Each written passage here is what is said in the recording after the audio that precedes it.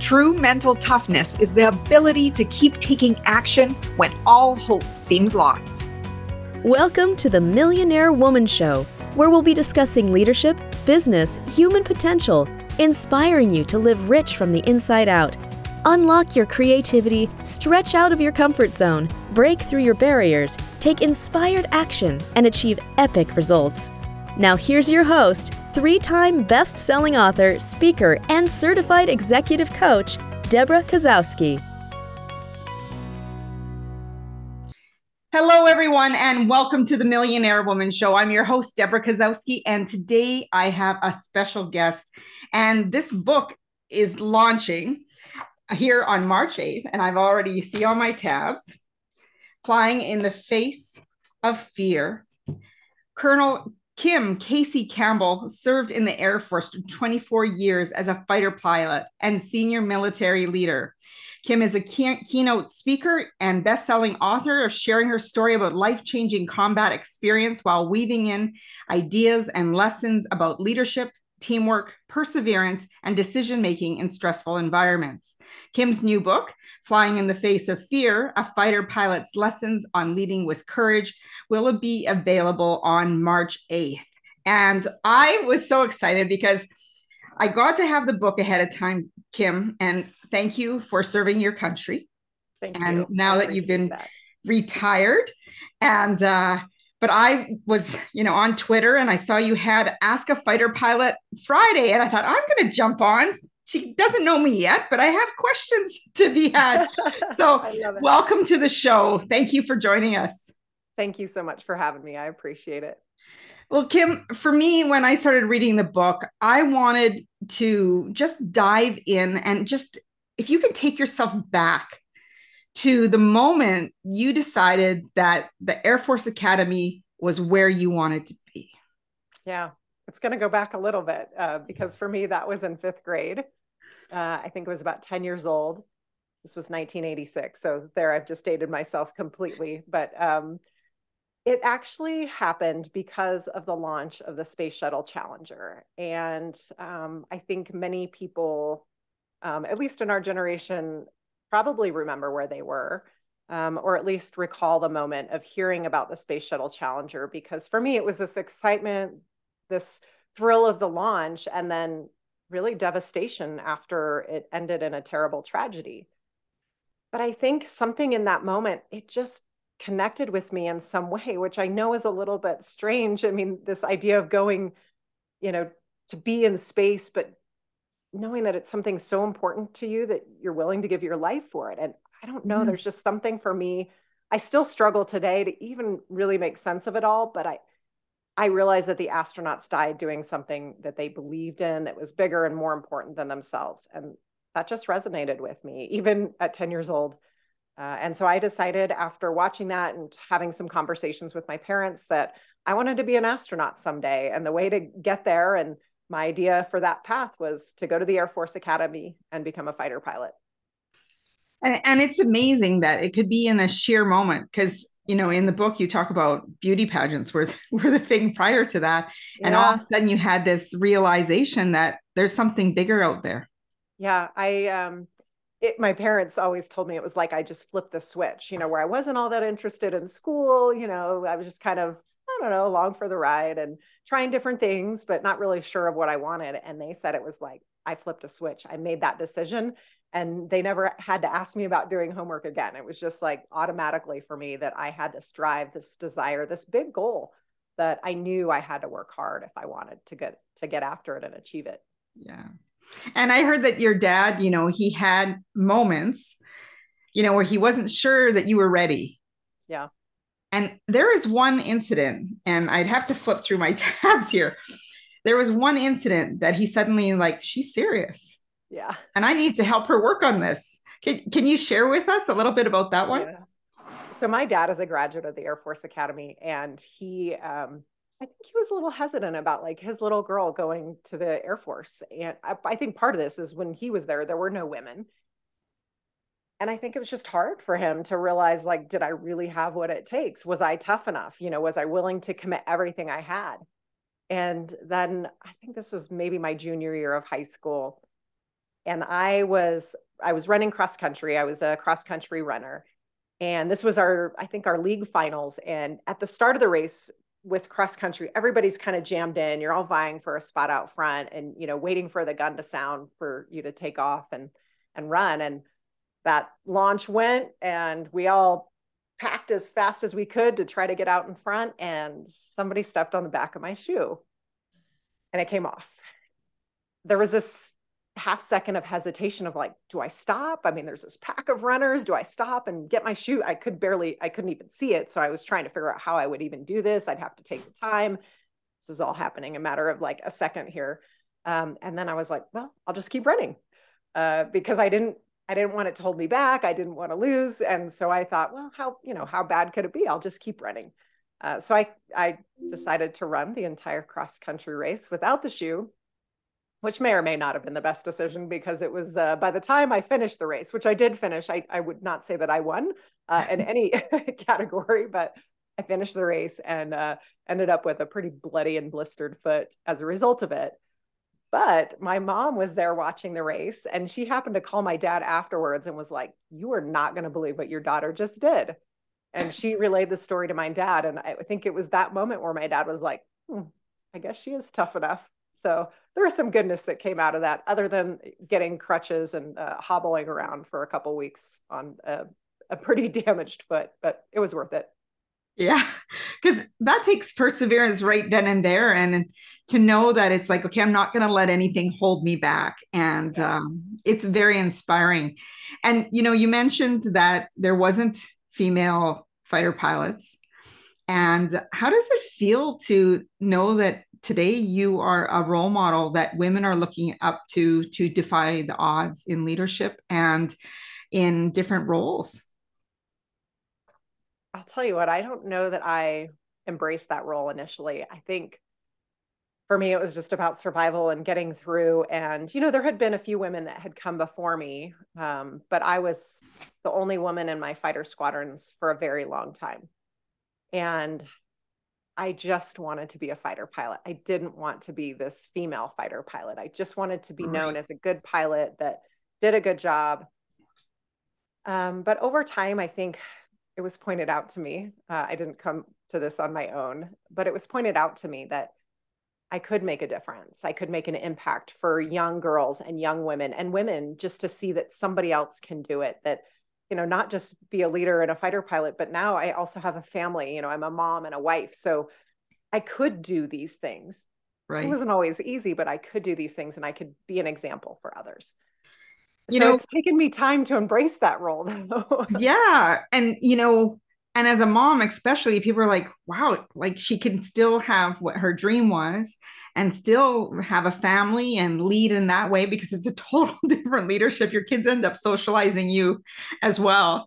Yes. And it's, it is not easy. But I think any career path you take, when you're trying to do multiple things at once, it's hard. And having somebody to talk to, I mean, I love mentoring young girls and women, just to share my experience. I think about all the people that have shared their experiences and their stories with me, and what an impact it has made on my life. And so even though I didn't embrace it initially, I very much feel a responsibility now. And again, one of the things that you mentioned in the book, there's no singular recipe to success.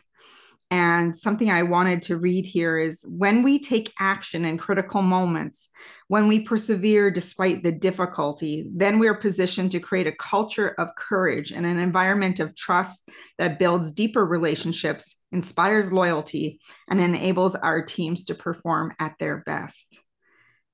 And that's just in the prologue. And I was just like, okay, I'm diving right in. And one of the really big things that stood out, and again, this is again from the prologue that I want to share with everybody, Kim, that you talk about revealing the human side of leadership, about holding ourselves accountable, having those difficult conversations, and making decisions even when we don't have enough perfect information. And one of the things that I know probably in the past few years, but for everyone at any point in time, there's always this level of uncertainty. And I would love for you to just share with us a little bit of how you've dealt with uncertainty in, and having the human side of leadership, because I don't think we talk about it enough. Yeah, and it's not something that it's not something I started with. It's something that I learned over time was just, this idea of people really just want to see you for who you are. I think if there was something good that came out of the pandemic and operating from home was this idea of sharing a little bit more about us and who we are as people and human beings and parents and spouses and pets coming in the room. Like it just made us human. It made us relatable. For me, I think I had this idea initially that as a leader, I had to put on this tough exterior, that I was a combat proven fighter pilot. This is what it was about. I had to set the example. And it turns out that's really not what my team wanted. That's not where they connected with me. And it took my 3-year-old son to teach me this lesson because prior to taking command of my very first squadron, so this is about 150 people, a change of command ceremony happens. It's a big formal event. There's people come in from around like the local area. My friends and family had flown in, just a very big formal event. And my husband and my son were there in the front row. And about, I don't know, 10 to 15 minutes in the ceremony, I look down at my son and I can tell he is just totally bored out of his mind. Like he is just wants no part of this anymore. So I give him, that little smile, trying to encourage him. And he looks at me, smiles back, and then he stands up. And I'm kind of wondering, like, what are you doing? And he takes a couple steps towards me. And I'm starting to get this feeling of like nervousness coming on. Like, this is not part of the script, right? This is not part of this very formal ceremony. Right. And my boss, my new soon-to-be boss, is giving a very, important speech about leadership and leading a team. And I am not paying attention to him at this point because I'm looking at my son now, who is now taking these small steps toward the stage. Yeah. So my husband and I are now doing this, like what I call this silent communication thing, where I'm looking at him thinking like, you should do something. And he's looking back at me thinking, I'm not doing anything, because we could have like a meltdown right here in front of everyone. My son is oblivious to all of this because he continues to take steps towards the stage and eventually walks up right on stage and sits in my lap in the middle of this big formal ceremony where I'm in uniform. There's an airplane behind me, just very big formal event. And my son is sitting in my lap. There is part of me that is just terrified of like what my team is thinking about me, that, here I am supposed to be this leader of 150 people and I can't control my 3-year-old son. What I realized in that moment was how important it was, as I'm looking at my son in my lap, who's just content as can be. It's this idea that it's important for my team to see me for who I am, right? I'm a mom, I'm a wife, I'm a fighter pilot, I'm a leader, I'm all of these things. And that's okay, right? That is that human side of leadership. I was still really worried about what my team was thinking, but the next few days, it was like the highlight of the ceremony. Everybody was talking about it. And what I realized, it connected me with them in a way that I never could have done myself. And it took my 3-year-old to teach me that lesson. Wow. Because it could have really backfired. Yeah. Thinking about that meltdown. Well, yeah. And that probably wouldn't have, maybe has been as nice of a story, but, this idea that, you can still be this strong leader and have this compassionate side as well. And I think that's what makes good leaders. You can be tough, but you also can be kind, right? You can deliver bad news and do it in a very kind and compassionate way. Right. I think that's all part of this human side of leadership. And, when it comes to leadership, there's a lot of different things and we have to adapt on the fly. No pun intended. But you talk about adjusting for the winds, and headwinds are obstacles we need to overcome. Tell us a little bit about your analogy with the headwinds and how it translates to the challenges we face. Yeah, I think we all face different challenges in our lives. And I think about it, for me, it's sometimes helpful to do it in aviation terms and how I can adjust and react. headwinds when you're in an airplane, if you think about flying, from one end of a country to another, whichever one it may be, if you have headwinds, it is going to take you longer to get there, right? And it potentially could delay you. You may even have to stop and get more fuel if the headwinds are that bad. But in an airplane, to take off, the only way you can take off is into the wind. It gives you lift. It gives you, and the ability to take off and launch. And so that's what I kind of look at sometimes, these headwinds that I have faced in life, challenges, failures, mistakes, you name it. Yes, they can slow me down. They can be frustrating, but they also give me lift, because every hard thing that I've done when I look back has made me better at doing hard things. It has made me stronger on the other side. So I try to remember that, sometimes those things really feel hard. They feel frustrating. They can feel even devastating. It's all about what we do with them that really matters. And, one of the things that you also talk about a lot in the book, or there's a chapter actually, is about that preparation for those hard things. Yeah. And planning for the contingencies, an integral part of your training before you even get in the plane. Yeah. So I'd love, one of the things that you also talk about, chair flying and visualization.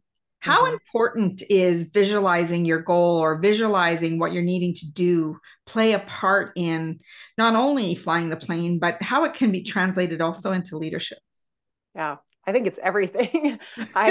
For me, like, the only way I feel like I have survived my life, my career, has been through preparation and putting in the work in advance. Because when we prepare, when we put in the work, when we do the research, when we sit down and think through something by visualizing, it's like a freebie, right? We get a chance to think through a situation that is likely causing us stress in some way. We can think about it. We can visualize it. We can think about a positive outcome and visualize the positive outcome and think about how we get there. The thing for me that really made the difference was I also thought about the negatives, like what could happen, what could go wrong. I never, I wouldn't wallow in that or stay there, but I want to think about, okay, let me just think about a little bit of the worst case scenario. What could happen in that situation? And then the most important piece is, like, what would I do in that moment? How would I react? How would I respond? Right. And then I would let it go. Then I would just focus on that positive outcome. For me, that process of preparation, practice, and for me, this visualization was what we call chair flying, which is just a pilot preparation technique for preparing for a mission, where you sit in a chair and you might even have the cockpit taped to a wall, which we did in many cases. Today, they use virtual reality. Yeah. But for me, it was just visualizing this mission, talking through radio calls, thinking through the scenario, really just visualizing the mission in advance. And by doing that, I found those areas where, like, it wasn't, where I wasn't great, right? Where I needed a little bit more research, I needed a little bit more work. And then I also it gave me a sense of peace, really, of like, I've got this, I know my stuff, and I can do it. And the stuff that I didn't know, I went back and read and researched and then did it all over again. I think that's what helped me be successful. That is what gave me a sense of confidence, because I became more competent by doing that. Right. And I also know that you had to be open to keeping that growth mindset that Carol Dweck talks about in her book. Yes. And that knowing that mistakes that help you grow, because there was one critical mistake that happened by shutting down the wrong engine. Oh, yeah. But thankfully, just so nobody gets scared here, this was in a simulator. This was in training. But this happened very early in my training. Yeah. And one of the things that they teach us as we become fighter pilots is that how to recover from mistakes. Also how not to make them, but also how to recover them. So we practice emergency procedures, right? We go through those worst case scenarios over and over and over again, specifically ones that could have pretty bad consequences in the airplane. One of the things that is not so great in an airplane is when you lose an engine. We have two engines on the airplane that I flew, the A-10 Warthog. So we had two engines, which is good. But in this situation, in the simulator, like, I knew the emergency was coming. I knew that I was going to lose an engine. And part of the process is when you have an engine failure or a fire, you shut down that engine. You shut it down to make sure that no further damage is done to the rest of the airplane. So I get this indication that the engine is having trouble. There's smoke coming out of the engine. And I'm in such a rush to what I think is do the right thing, but I'm in such a rush because I know I have to act quickly. This is an emergency. And I shut down the wrong engine. So now I have an engine that is smoking and an engine, a very good engine that I just shut down. And I knew it. Like I knew it as soon as I did it. And I think it was like this, I felt such defeat. Like I knew this was coming and I still did the wrong thing. And my simulator, the instructor just paused the simulator and was like, hey, take a deep breath. Sometimes slower is faster. You just shut down the wrong engine. New day, new jet. Let's do it again. He was just so calm. Like apparently this happens all the time, especially with new students. You're right. But this was a simulator. I got to practice and I learned a very valuable lesson. And now I want to ask you, how has slowing down to speed up actually benefited you throughout the rest of your career? Yeah, so many times. I mean, I think about it, one as a mom, right? As a parent, maybe even as a spouse, right? Sometimes we get frustrated or angry in a situation, and usually the next thing that comes out of our mouth is maybe not the best thing. And so I've learned to just in that moment when I'm feeling a little bit of that tension, I have a teenager, so maybe that explains some of it, but just I take a deep breath, like just take a minute to think about my response. And I find that when I'm much more composed when that happens, but I'm likely what I'm going to do next is the right decision versus maybe the wrong one that's based on an immediate sense of emotion of just being angry or frustrated in the moment. I also think about it as a leader. There's been times where someone has brought me maybe negative information or, things weren't going quite as we planned. And, and believe me, I haven't always gotten this right. I've had those moments where I've done the wrong thing and kind of felt that guilt and, had to kind of go back and apologize. Like that was not a great response. That wasn't my best self. Right. And so I've learned over time that like when I get that negative information, when I kind of get the things aren't going so well, it's like, okay, let's just take a step back, take a deep breath, think about the situation and think about the best way to respond. Because sometimes when we take an immediate reaction, it can be the wrong one and it can compound the problem for sure, as it did in my case. I've also had a personal experience where, you get an email and I'm, you're ready to respond. And I had been talking to a supervisor. She's like, note to self, you do not need to respond right away. Yeah. Don't type angry for sure. Yeah. No caps. But slowing down, like, people don't think that slowing down to speed up is actually beneficial, but it helps in so many different ways, whether it's coming back from a failure, which you have grown and learned, or whether it's been, just a shift in trajectory. And, simulation and visualization definitely help us in preparation for future events. I want to also talk about when you have a wingman culture that you talk about in the book. And, there's a part here that says, if a teammate wasn't pulling their weight or wasn't making the cut, then it is our responsibility to help them meet the standards, to raise their performance in order to elevate the performance of the team. Yeah. Just, can you share with me a little bit more about that? Because, I don't always see that in organizations or businesses, that, if someone's struggling, to find out what that is or how we can support them. So I really like to hear more about the wingman culture. Yeah. I think it's a wingman culture to me is part of knowing that you're part of an organization. Your role is critical to shared success, right? You're part of something that is bigger and more important than yourself. And everyone's role is critical. So if someone is not pulling their weight or, is struggling a little bit, then why not help them so that the team performs better, right? Figure out what's going on. I mean, it could be a personal reason, like something's going on in their family or their life that maybe you can help with or get them help with. But, if they're not pulling their weight, then maybe they just need a little bit of help. Like, what could you do to help them out? Are they struggling with briefings or presentations, whatever it is, take the time to meet with them and talk with them and figure out what's going on. I think, sometimes we're very quick to rush to judgment about people's behavior when in reality, we could just figure out what's going on and what we can do to help, as not just as leaders, but as team members too. And we found in the fighter squadron as wingmen, well, you could just push someone aside and be like, well, they're not a good pilot, don't want to fly with them, until it comes time to the point where you have to fly with them and they're part of the team. So why not lift them? It's this whole idea of lifting others to elevate the performance of the team. Right. And then if you're put in that position to fly with them, like they need to have your back. So you need to be able to Oh support yeah. each other. Yeah. I mean, ideally they have your back, right? And you have theirs. It's this mutual feeling of mutual support, of providing each other that support, which Right. then ensures the success of the team, the success of the mission. Yeah. Well, you've been in a lot of stressful environments, and I know you talk about how you make decisions in stress. But how is it that a leader how can they be the calm in the chaos of that as well? Because people are obviously looking to the leader. Well, what are they going to do? How are they going to compose themselves?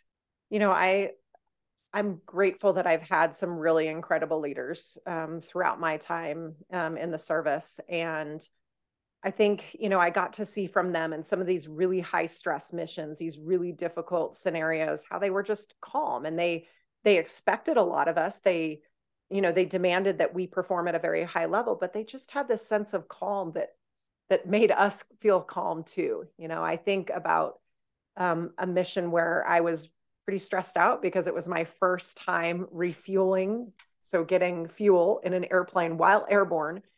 And we were over the ocean. And if I couldn't get fuel, if I couldn't do it right, then we would have to divert. We wouldn't be able to continue with the mission. So I was really nervous.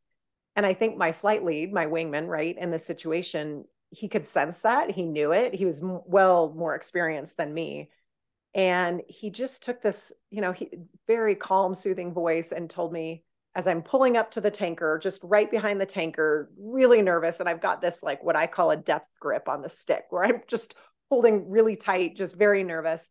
And he just calmly says over the radio, "Hey, KC," my call sign, "wiggle your fingers and toes." And I was like, oh, he knows what I'm feeling, right? He can relate because he's probably been there, but he's just trying to get me to just like take a deep breath, right? Wiggle my fingers and toes, just relax. And that one little phrase, that one little moment stood out to me because one, it made me realize that he connected with what I was going through, but he also gave me an idea, right, of how to relax. And I think that's the thing as leaders is people are watching you. And so in that stressful, chaotic moment, are you screaming? Are you yelling? Are you putting more pressure on people? Or are you like, hey, we've got this. We've done the work. We've put in the work. Yes, it is chaotic. I will acknowledge that. Yes, it is a bit stressful, but we've got this. Here's how we're going to move forward in kind of a calm and collected way.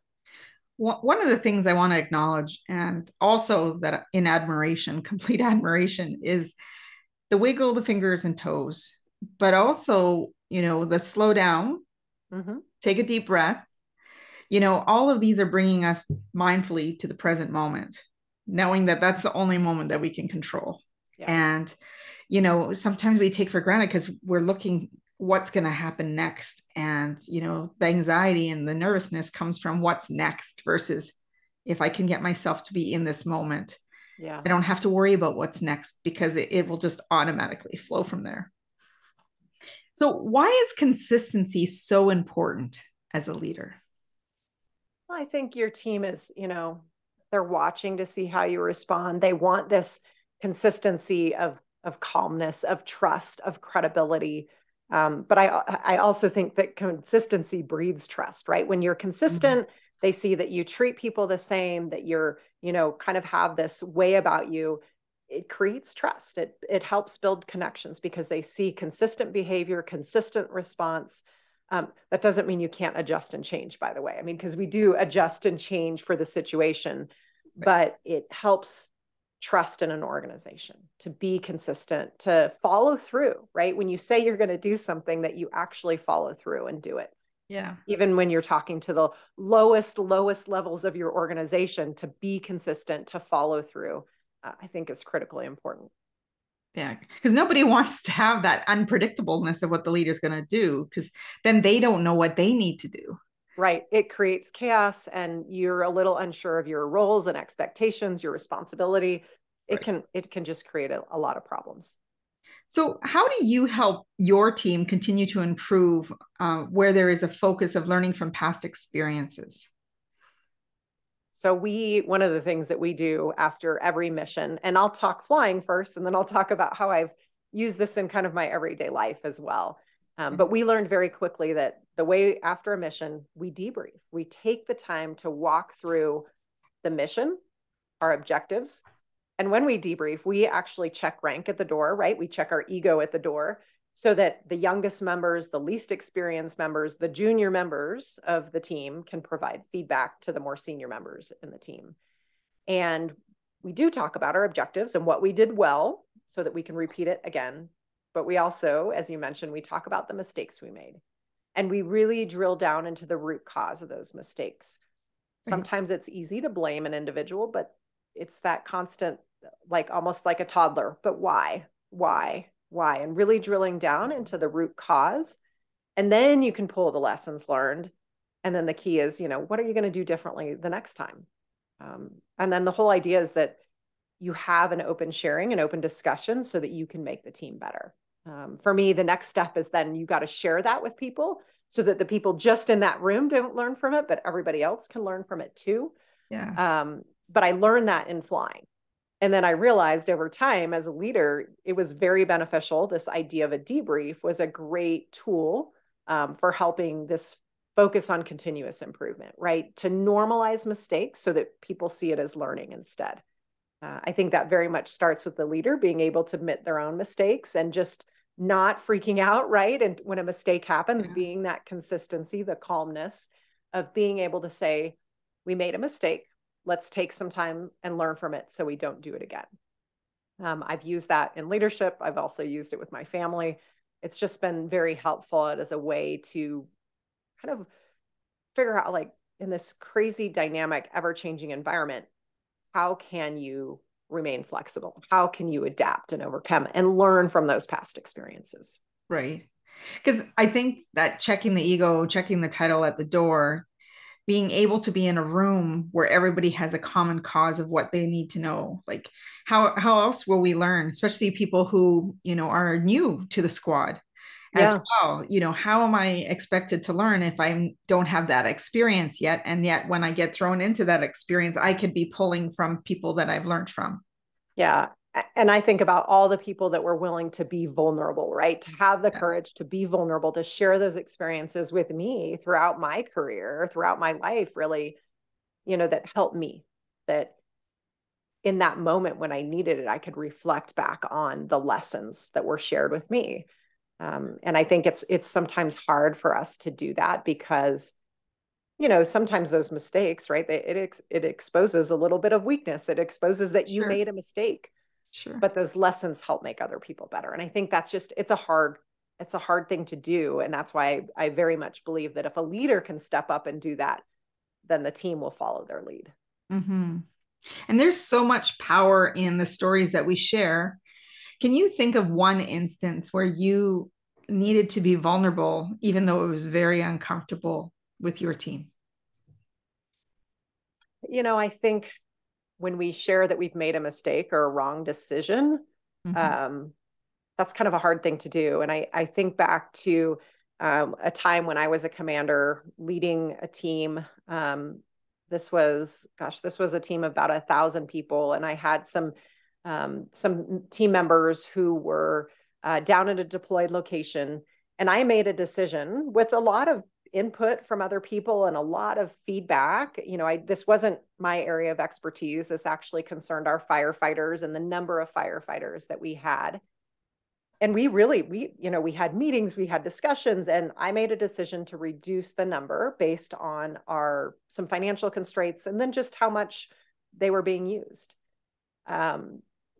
when I went to visit them a few different times, I just could sense this stress and frustration and overwork and overwhelm. And I realized that it was the wrong decision. I had reduced too far. Right. And, that was my decision. Yes, I had input from team members, but that was my decision. And it was the wrong one. I mean, plain and simple, it was just the wrong one. Right. And so I sat down with the team and I said, look, one, I had to go back to my leadership and ask for more money, and tell them that I had made the wrong decision. I had cut too far. The thing is, they were like, okay, we got it. Like, I walked them through everything and they were like, well, you tried it. It didn't work, and Yeah. I guess it was more respect versus I was a little scared of kind of how they would react. Yeah. But I had everything together and I explained it, but acknowledging that to my team. Also, I realized in that moment, I mean, I got so many messages and responses from my team, just saying, we appreciate that you had the courage to say you made the wrong choice, you made the wrong decision. And we're so appreciative that you could come back and say, and fix it, really. Yeah. But that was hard. It was my fault, 100%. And I think that's one thing, is that we have to own those mistakes. We own those decisions. And I think in the end, our team will respect us more for that. Right. And one of the things that you do talk about, you can be as prepared as ever. Yeah. And also that, even when you're making a decision, you don't have perfect information, or you might even think that you do, and you can still not make the right decision. And one thing that, I think about when it comes to decision making, there's always more decisions after that, and there's always Yes. more questions after that. Yeah. So it's never that one thing that impacts everything. Yeah. It's not like this one and done, right? Like, you made the decision, that's it. It's kind of an assessment along the way, right? You make a decision based on the best information you have. Sometimes there's a lot of uncertainty. You don't have perfect information. You're making the best decision you can. Mm-hmm. You run with it, and then you assess it and you go, well, it's not quite going the way I planned, and that is okay. I mean, it is okay to assess and then adapt and overcome. I mean, I think that's all part of it. And sometimes we're just afraid to do that, like that it's going to look bad, that we go back on our original decision. And I mean, it's just all part of the process. Yeah, exactly. We need to give ourselves some grace. I mean, we don't always get it right. We're not perfect, and that sometimes is hard. It's a hard acknowledgement. Yeah.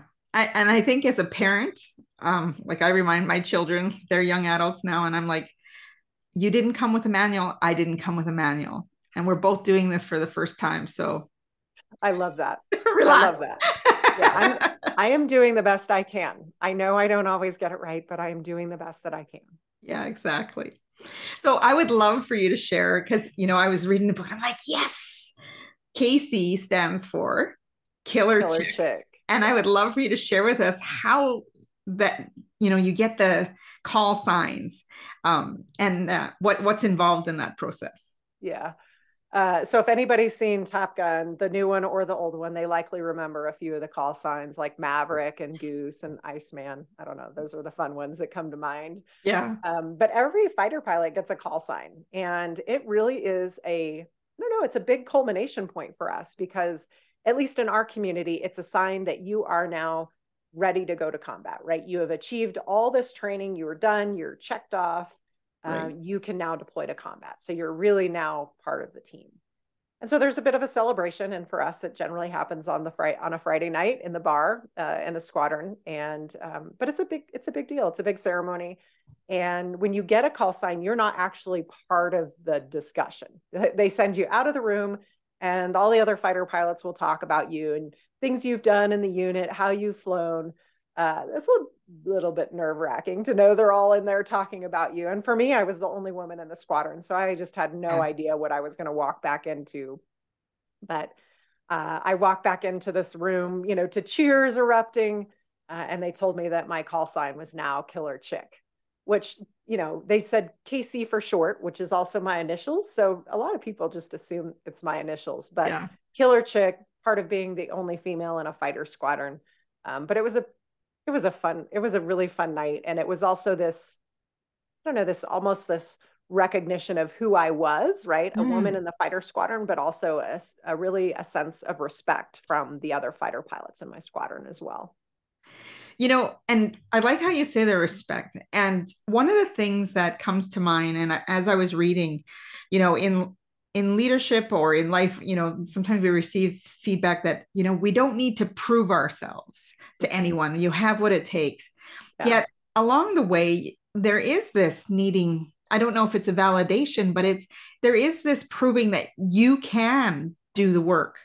Yeah. So, I would love for you to touch on that because I know it's a different distinction of proving yourself worthy, Yeah. or it's not a worthiness, I guess, but to show that you have the skill set, the talent, Yes. the ability to do the work versus proving that, well, I'm here, I can do this kind of thing. Yeah. It's a different mentality. So I'd love for you to shed a little bit more light because I know it's a little bit woven in, to the process of how you became the fighter pilot. Yeah. And I struggled with it initially, right? This wasn't an easy thing for me because walking into this fighter squadron on day one, like I put a lot of pressure on myself. Like I knew I had to prove myself. And like you just said, I mean, there is that. I mean, any new person that comes into a team in an organization, like people are kind of watching, like, how are you going to perform? There is a little bit of proving yourself in terms of credibility and capability. But I put a lot of pressure on myself. I probably put pressure on myself that wasn't there from anyone else. It was pressure for me. And I felt like if I made a mistake or if I didn't meet expectations, that I was letting people down, and that, these are my words, that I would ruin it for all the women that followed me. And that is a lot of pressure to put on yourself. And I mean, I knew I would stand out, but to me, it was all about like, all right, I'm going to work hard. I'm going to go in there. I'm going to prove myself, prove that I'm credible and capable in the airplane. And so it was just all about like putting in all this effort, chair flying, visualizing every night before every mission. I don't know that that mattered based on my gender, right? That was just a new wingman, a new team member to a unit that had to prove themselves. So I took it as almost like a challenge for me of like, I'm going to go in, I'm going to work hard, I'm going to maintain a good attitude through it all, and I'm going to prove that I'm credible and capable in this airplane. But that was my pressure, right? That's the pressure that I put on myself. Yeah. But in the end, like the guys in my squadron, they didn't care if I was a male or female pilot. They really just cared that I was credible in the airplane. And our jet certainly doesn't care about the difference. So that was more pressure that I put on myself. And the respect as you being a leader in a, primarily male dominated field by title as well, they needed to also show that respect. Yeah. And I think, is there, I guess, now that you say it, it is interesting because I always felt like as a new leader, right? When you come into a team and you're the new leader and everybody else has been there, like there is a little bit of like, they're kind of watching and waiting to see what you do. And, are they going to connect with you or not? What are they going to think of you? And I go back to this idea of being, proving your credibility in terms of, certainly your abilities as a leader, but I think also that human side of creating connections with people and building trust. Like to me, it's that showing warmth over strength idea. It is like getting to know people and showing that you trust them, like you value what they bring to the table, that you value their expertise, listening to them. I mean, I think to me, that goes a long way to proving credibility as a leader, maybe just not in a traditional sense. Yeah, absolutely. And I know like you've been in such extreme environments, from being really stressful in Afghanistan to a different environment when you come back home. Yeah. How do you find that work-life balance, and is it even achievable? That's such a great question. And it's something I've tried to wrap my head around for years. I think what I realized over time was this idea of balance, right? Like a 50-50 balance every day. Like I was like, I cannot do that. Well, first of all, I was trying and I just wasn't good at any of it. I was struggling at work. I was struggling at home. There wasn't enough time in the day to do everything. Right. And I realized that, some days, right? Like the balance is going to shift, right? And some days you are going to spend a lot of time at work because there's some critical crisis or somebody needs your attention. And then sometimes at home, like there is also a crisis and, a child is sick or, or you want to go on a field trip with them, whatever it is. It's just, trying to find this long-term balance. And for me, when I think of work-life balance, I have stopped thinking about it in a day-to-day way. I have started to think about it in a long-term balance. Like over time, am I able to find this harmony of between my personal and professional life? And they're not always separate, right? They come together a lot because, even at work, I'm still a mom, right? I'm still a spouse. So they do come together, they overlap. And it's just, I think, giving ourselves a little bit of grace that it is not always going to go like we plan. And then to not be afraid to ask for help if we need it. I wasn't always good at that, but I have learned over time, like I can't do it all at once. I need help, and I've got to be able to have the courage to ask for it. Yeah. And when I think about that balance, I think it's more about finding harmony than finding that exact balance, because I could say it gets thrown out the window half the time for sure. 50%. It does. And you know what? We're doing the best we can, and there is no manual, right? Exactly. The other thing that comes, I've closed the book now because I have all these, sticky notes, and I want people to grab the book. It's just a fascinating read. And I just want to thank you for sharing all of these lessons with us. And, when it comes to thinking about flying in the face of fear, where does your courage come from? You've done, 100 combat missions plus, I think it was. Yes. And I'm like, every scenario, you don't know what's going to happen. All you know is there's troops on the ground and you got work to do. Is there any time when, you had to have this big self-talk moment, or is it every mission? Like, because getting up and just getting on the plane is courage. Yeah. So share with us a little bit of what that feels like to be, in that moment. I know like every moment's different, but to be in the plane knowing that you're there for something greater than yourself, but you also have, it's not that you're not human and that you're not scared, or when there's fear, like what do you do in that moment for yourself? I think about the fear that I felt sometimes, like going on these missions that I knew were going to be hard, that I knew were going to be risky. But I also think about the moments where I have felt fear, becoming a new leader of a team where I'm like a little nervous. I want to do well. I want to prove myself. I think about moments as a parent where I have felt fear of just, am I doing the right thing? Like, am I getting this right? I think there's so many times in our life where we can feel fear. And sometimes that's a hard word for us to digest because we think it's like weakness or vulnerability, but fear is a normal reaction. And we feel fear of change, fear of the unknown, not meeting expectations. And it happens for me all the time. And, whether it's fear or nervousness or anxiety, whatever level it is, what I have realized over time is that the preparation and the more work that I put in advance, the more confident I feel, that I am ready in that moment.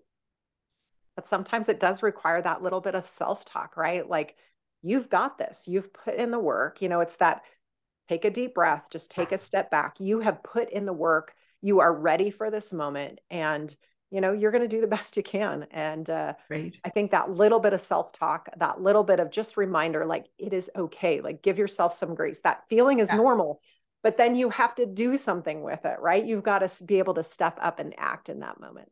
To me, that's the most important thing. And recognizing that fear is actually a messenger. Like, it is preparation. It is, if you didn't have a little bit of fear, I think it would be kind of abnormal.